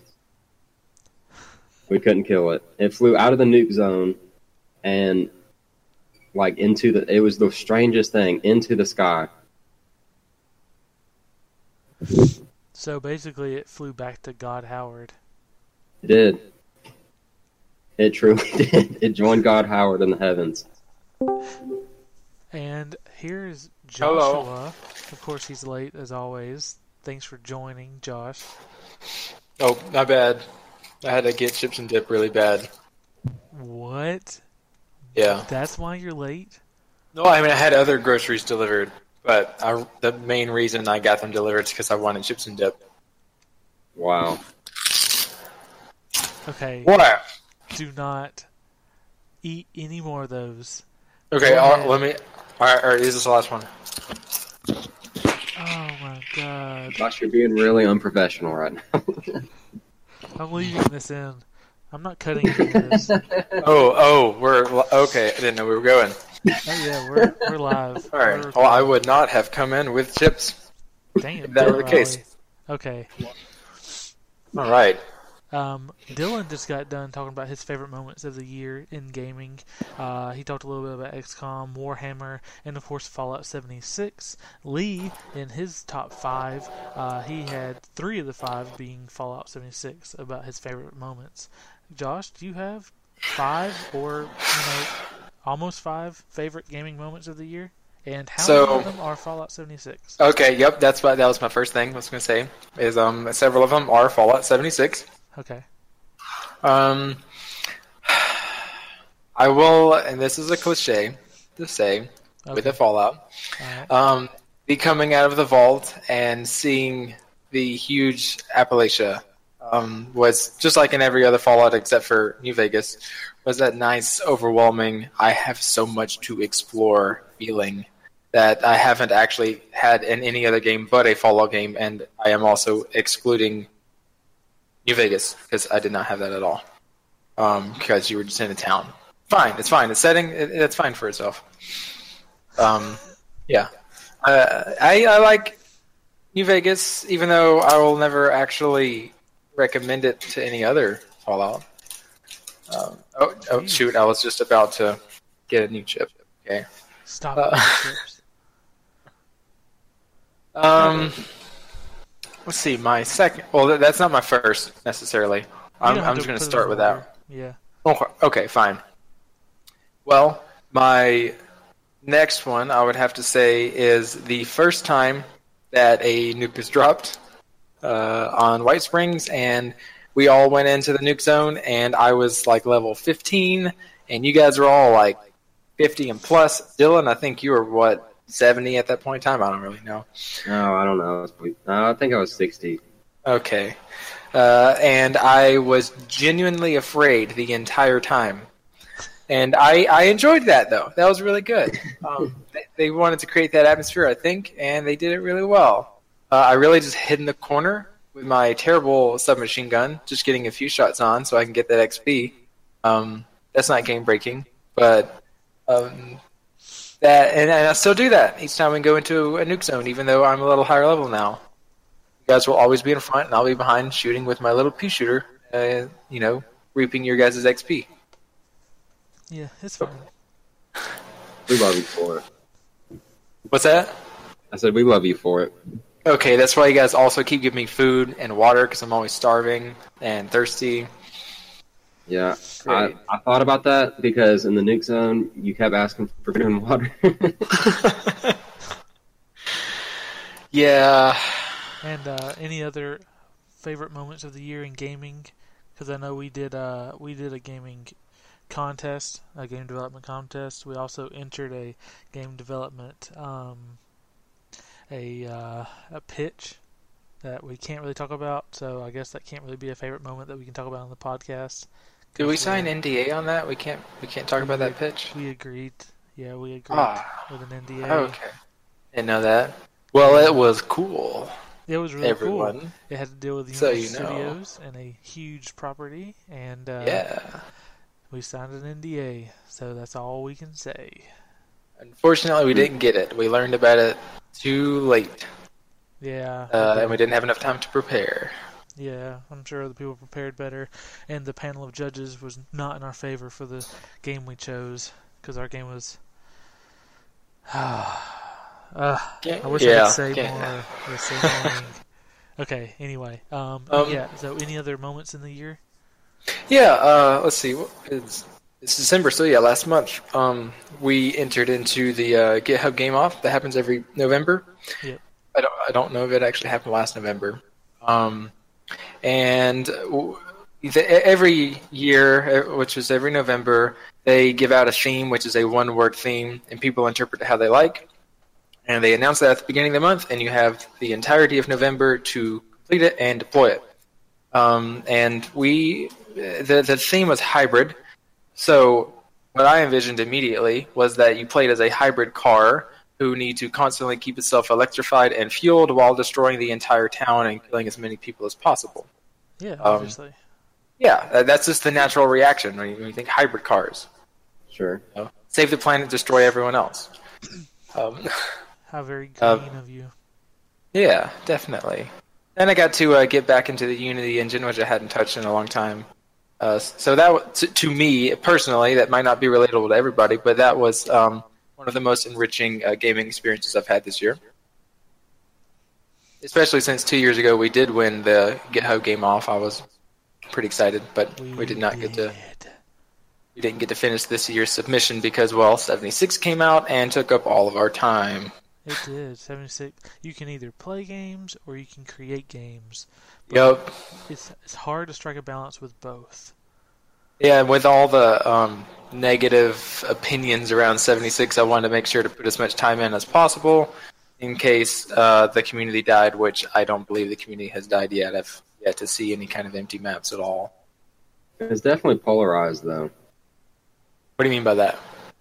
The 76 community, yeah. You either love it or hate it. Mm-hmm. And, so Josh, besides not completing a game we can't talk about, and Fallout 76, is there anything else that you wanted to mention? This is not a setup. I'm just legitimately asking. I'm not pitching. Yeah. Well, the other game development, not necessarily game development, it was more so software interactive development competition we were going to get in with Amazon. I was going to brief on this. This isn't necessarily what I'm going to, use, but I just want to talk about it. That Amazon does for their AR environment and the software kits that they have. We were going to create a game with that tool set, which was going to be a barista simulator, since I used to work at Starbucks and I love being a barista and I love coffee. And so I was getting all that ready, and then halfway through my planning stages, they actually came out with a tutorial to teach people how to use it to help them in the contest, and one of the demos was a barista challenge. So I just decided, F that, I don't care, whatever, let's go on. Yeah, okay. Sorry, I'm spiteful. It's completely fine. Now, there's going to Dylan, be Barista Simulator 2018, 2019, 2020. What's that? I didn't hear you. What? It's going to be Barista Simulator 2018, 2019, and 2020. You know how they did it? Yeah. Is it set up like that? Well, that's not what they're doing. They were doing it just to teach people how to use their platform. But, I'm thinking of like Farm Simulator. Dude, that game will sell so much. I mainly just wanted to relive my days as a barista because that was super enjoyable. That was the whole reason I wanted to do it for real. But next, favorite gaming moment of the year. I guess I will say this.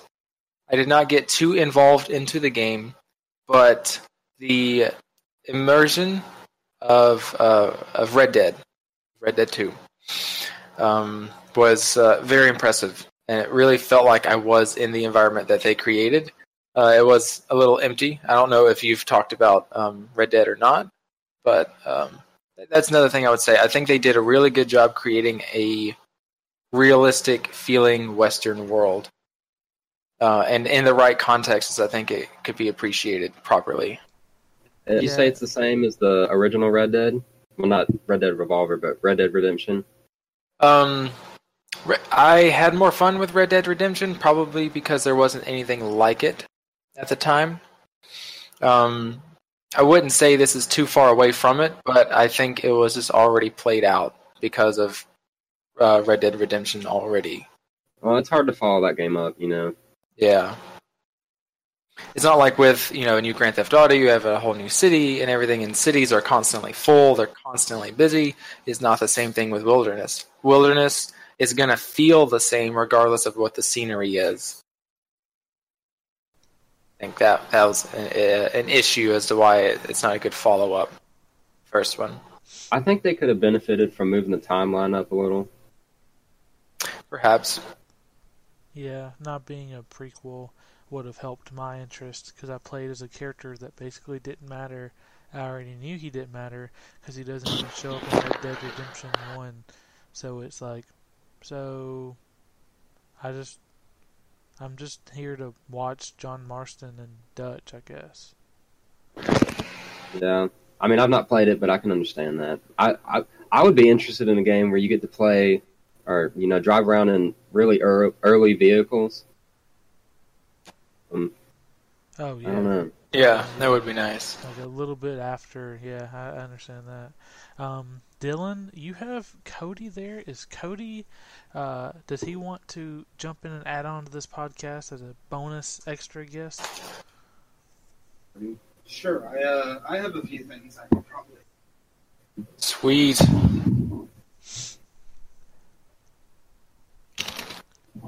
Sorry, I'm eating a chip. I'm going to move the microwave for a second. Damn it, Josh. Very professional.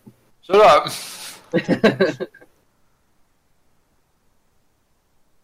Alright, it's gone. Okay. So, Cody, favorite Yes. gaming moments, it doesn't have to be like best games of the year, anything like that, just for this year. Do you have maybe about almost 5 or a few favorite moments in gaming for you personally? I have a couple on my mind, and once I start talking, I'll probably think of a couple more. But Okay. I'll start with Monster Hunter World. Cool. Personally, when it launched, I mean, I just fell in love with it. Oh, yeah. And there came a point when I was doing, like, at the end game, when you're doing quests for, like, tempered monsters and all that, it wanted me to do a quest for a tempered Kirin, which, for those who don't know, is like, a tempered monster is like double the damage. So they're powerhouses. And I was joining lobbies and trying to take it out with other people. And that just wasn't working. Like, people would come in, wouldn't have lightning resistance, armor, anything. So eventually I was like, I'm going to do this on my own. So I tried a few times, and I was just getting wrecked by it. And eventually I decided, all right, I'm going to pull out a bow, because on the DS I never really used them, so I figured, this will be an interesting challenge. About 40 minutes later of me just poking away at this thing, and I finally managed to kill it with like 5 minutes to spare on the mission. And I don't know, I don't think I've ever felt quite such a sense of pride and accomplishment as I did in that moment this year. Like, it was just great. Yeah, I think Monster Hunter World is still what I think is the best game of the year. Just because of That was really good, and I completely forgot about that. But same thing, slaying monsters in that game definitely was some of the most satisfying boss fights. Oh yeah, easily. Yeah, in the world they crafted the monsters that were there all around. Like, well, I guess you just call them animals, but just they really fleshed out the world, and it was probably the most accessible Monster Hunter to like jump in and play, but also online connectivity the most accessible. Mm-hmm. So And the map not being divided up into small little sections like it was before. Yeah, no Yeah. blue screens. Yeah, that helps. That move, they did great with that game. It came out back in February, and I still think it's the best game of the year. So that's saying something. Easily. It is easily the best. So any other gaming moments that you had that stick out in your mind, Cody? So Vermintide 2 is another game that came out this year. And I'd have a hard time recommending it because it's such a buggy mess. But at the same time, the core gameplay loop is so satisfying that, I still play it. I love it. But, so the last mission is called Skittergate. And I had to do it for a challenge for a skin I was trying to unlock. So I'm like, this mission's a complete pain. I'm going to get it out of the way. And I start it up. I get placed in a group. And, we're running through it. And we're making pretty good progress. Also, I'm playing on the hardest difficulty because, that's what the achievement requires. But anyway, so we get towards the end, like right before the last little stretch, and a monster spawns. And monsters are essentially bosses that'll just show up whenever the AI director says, you got it too easy, you need some heart. And the spawns in this game can be very, very buggy. And this was one of those times. I remember watching, my team is a little bit ahead of me because I stopped to pick something up. And then out of nowhere, this monster just pops into existence. He's just there. So I'm like, guys, we've got a troll. We need to deal with this. And so everyone turns around. And we start going to town on it. And then 3 other special enemies spawn in. Special enemies that can pin you down and disable you and do a lot of damage. They just pop into existence around the monster. Oh, nice. So we're working on it. And I remember thinking, the moment they spawn in, this isn't good. This is really bad. So immediately I'm like, all right, I'm going to focus on these guys so my whole team doesn't get pinned and then we lose after like half an hour, on this map. And so, I'm working on them. My team's working on the troll. Someone gets knocked off the cliff that the troll happened to spawn on. So now it's like a 3v4 against this giant lumbering thing with an axe. And we eventually take it down after like 5 minutes of being incredibly careful because we don't want the past half hour to go to waste. And yeah, we eventually, do it. I don't know, that game's a little bit of a mess, but it's got its moments. Even when it's doing stuff like that, it's satisfying to just like have something thrown at you with no heads up and being able to deal with it. Feels good. Oh yeah. Nice. And it's also in the Warhammer universe, which I highly recommend. Right. I've heard that a few times from a few different people. Thank you, Cody. Thank you, Dylan. Thank you, Josh, for joining us. And now I'm going to jump back into the podcast from this weird segment. Thanks, Josh and Dylan. Man, their stories were really good. Those were so interesting. Those were really good, especially number 3. I hope Number number 5 3 isn't racist. was I hope that he didn't say cool. anything racist. Yeah. Anyway, obviously. Take This Studios fully endorses number 1. Oh my God! I hope. Don't tell them what we said so they can't say something awful. Josh's is probably like some indie Norwegian horror game. I guarantee it, actually. I hope I'm not wrong right now because it's already happened. But now I'm getting to my top 5 favorite games, gaming experiences of the year, which actually number 5 would be everything I've done in Fallout. It's if I had to really nail it down, it's the beta. I'll have 2 Fallout 76s on this list probably, but I'm going to compound them to one, and I'm going to say, of my 2 instances, the beta where I made friends on a video game, which I've never done, just made friends on a video game, and it was really strange because I didn't want to play solo, because solo Fallout 76 is not the best Fallout 76, especially when you're low level. Like, it totally is not fun.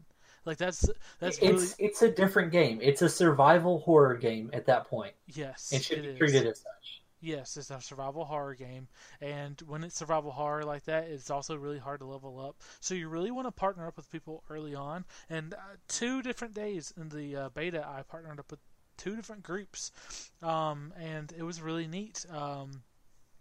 The second group especially, they're still on my friends list, and that's really cool. But they helped me a lot, and then when I got to the regular game, they came back and they helped me and Lee level up a lot, which is really cool. And it was really, really neat to have that connection I never had before in a game. With another player, I actually after playing for a while, it literally, like, you spend a lot of time doing things, but the best part is you spend a lot of time not doing things either. Yeah. You can do either one. So just like, crafting and building stuff and just your general fun video game stuff is like fun to have someone else. But we had a huge discussion on mental health and philosophy. And it's so weird, but it fit what we were doing. And I just remember it being such a good conversation. And it was just like, it's weird. Like the game is weird. I feel like it's a social experiment.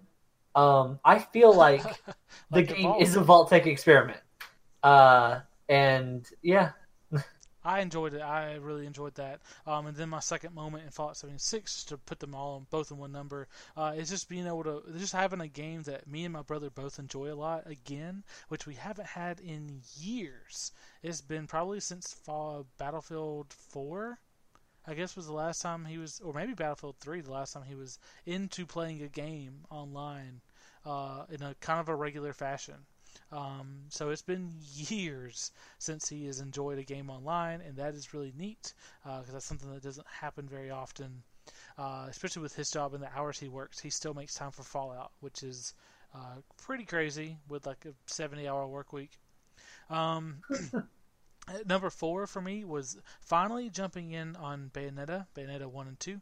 I played them both. I had played a little bit of Bayonetta 1 and an even shorter amount of Bayonetta 2.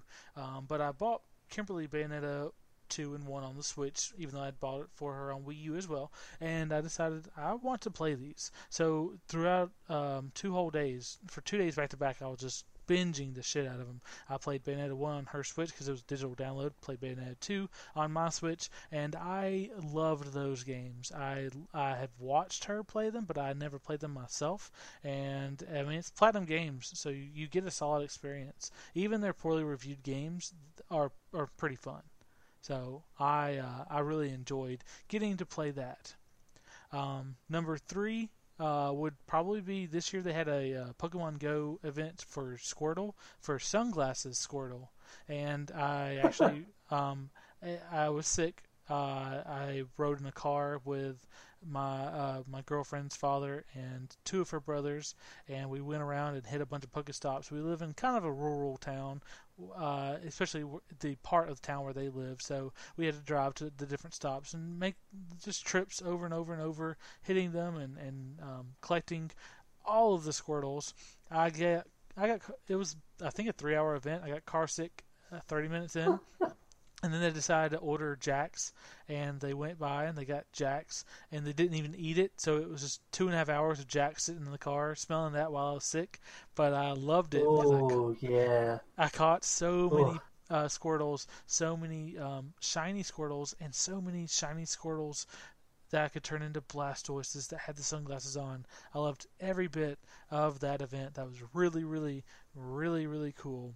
My number 2 is probably going to fall into like a more recent love, but it's being played in the World of Light and Smash Brothers. Getting to play Smash Brothers, seeing all these characters back. Mine and my brother's favorite character in Smash Brothers was Snake, so having him back is really cool. I really like Snake, even though I forced myself to move over to being a Link main, and World of Light kind of converted me into a Kirby main. I think I'm going to play Snake in every fight my brother's not in, because then he's going to be Snake.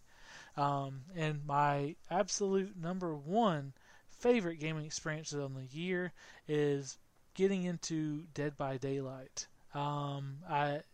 It's a game that I always saw, and I didn't give it a chance because it was a horror game. It was there, and then I got into Friday the 13th, and I loved Friday the 13th. And Friday the 13th, was obliterated by lawsuits, and so I had to move on. I moved on to Dead by Daylight because I never really gave it a chance. I'd played like one night ever on a horror gaming charity video last year on our youtube.com/TakeTheStudios. But I did Dead by Daylight again this year, really got into it, found some people to follow on Twitch that were big into Dead by Daylight, and I've just fallen in love with that game, and I have almost everyone at work, I have converted them to at least buy the game. I just have to get them not so scared when they play it. I have to get them in the want to play it because it is a scary game. But that's my number one thing, is finding a game that could replace Friday the 13th. Because I put so many hours on Friday the 13th, probably more into Friday the 13th last year than any game I'd put in, like any hours I'd put into any game last year. And for it to die this year, before it even reached a year old, really pissed me off. So finding a replacement and not having to have that hole in my heart. What if someone just made a knockoff of it and called it like Saturday the 14th or something? I would be okay with that. But Dead by Daylight has licensed killers like Leatherface and like Jigsaw and Michael Myers, so it'd be hard to compete, but I'd be okay with that too, probably. What if they just made terrible knockoff versions of them? Like, that's fine. They had a killer named Jackson who wears an umpire mask. God damn it. It kills people with like a bush axe instead of a machete. You're really getting me ready for... They have another one named Mickey, who he wears like an off-white mask tail end segment with blonde hair on it, which is called The Negative Zone. Lee, are you ready to get negative? Did we not already? Well, get ready. Okay. To get negative. All right, Lee. Anything you got to bitch about? Anything you want to bitch about? I wanna just no. I make sure you're playing very like I want to hear like In the Arms of an Angel in this section or something like that. I want to just talk directly to people. So, some of you don't like games, and other people like those games. And I think it's important for you to know that for some people, those moments that they're having in the games are very important. And they're having a lot of fun with their friends and things. And you could just shut the fuck up. That's it. So I guess this may be the most negative zone we've ever had, because the most. They didn't listen to our Arkham Knight podcast. Then. No, but I think in the gaming community, the most negative thing you can do is be positive, or even more so, tell people not to be negative. Ooh, you can't tell me what to do. I'm gonna be so pissed off. I don't know. This year has really opened my eyes when people used to say stuff like, gamers are toxic and, terrible and they're not wrong. Violent and all this other kind of stuff. I'd be like, oh, that's bullshit. That's bullshit. And then now I'm looking, I'm like, fuck gamers. Gamers are over. Like, Mommy Sarkeesian was so right. Like, I am not a gamer. I'm a person who plays games, okay? Exactly. Like, that happened. Okay, so this is way before. If your fucking identity is that you play video games, fuck you. I'm sorry. Just yes, it's an activity we do, God. but it's not our lives, right? It's like if I meet someone and they're not Tiger Woods or something like that, and they just say I'm a golfer, it's like, Steve, you're a fucking accountant. Calm the fuck down, okay? Yeah, you're gonna know Happy Gilmore. Um, I'm a person, and my name is Anakin. You didn't want to be called a pod racer. yeah, so oh my god, yeah, I totally agree. I hate being called a gamer. And this is the end of the negative zone. Just basically, just don't be negative. That's weird. Just Why? there's Man, this why- segment's dead. why be salty when you could just shut the fuck up? Well, if you have enjoyed this podcast, please subscribe. Please share. We are at the end. My name is Spencer. You can find me on all social media at SYCO1316. My name's Lee. I'm not going to give you my handle because it'll be different in the next one. That is. It's Man. different than the last one, so I'm not even going to joke. Like, it's... It is. His name is Lee, and he likes Fallout 76. Don't at him. You literally Just- can't. Yeah, Um, that's... I'll just change it so it won't matter. But you can yell at him if you yell at us collectively, because you can find us on all social media collectively at Take This Studios. You can also find our videos that Yep. we reference to in our podcast at The youtube.com/Take Take the Studios account. You can follow us if you want retweets in your timeline of wrestling, like streamer thoughts, or like non-controversial opinions that are controversial. Totally, because games are just games, and they should just be games. And also, please share, please subscribe, give us a review. We are on all podcast platforms, and if we're not on the podcast platform that you listen to, you're probably not listening to this podcast. But if you somehow are, please let us know which platform we're not on. If you find a holotape in a refrigerator in 20 years, Yes, I don't know how it got listen there, but hey, maybe we're still alive. Thank you guys for listening, and we will see you hopefully next week. Man, we really got to get better with our schedule. I couldn't tell if that was part of the podcast or was being just sincerity after the fact. Oh man, I think I'm gonna leave it in now. I already played our Cuphead outro, but I think I'm gonna leave it in there. Bye, guys. That's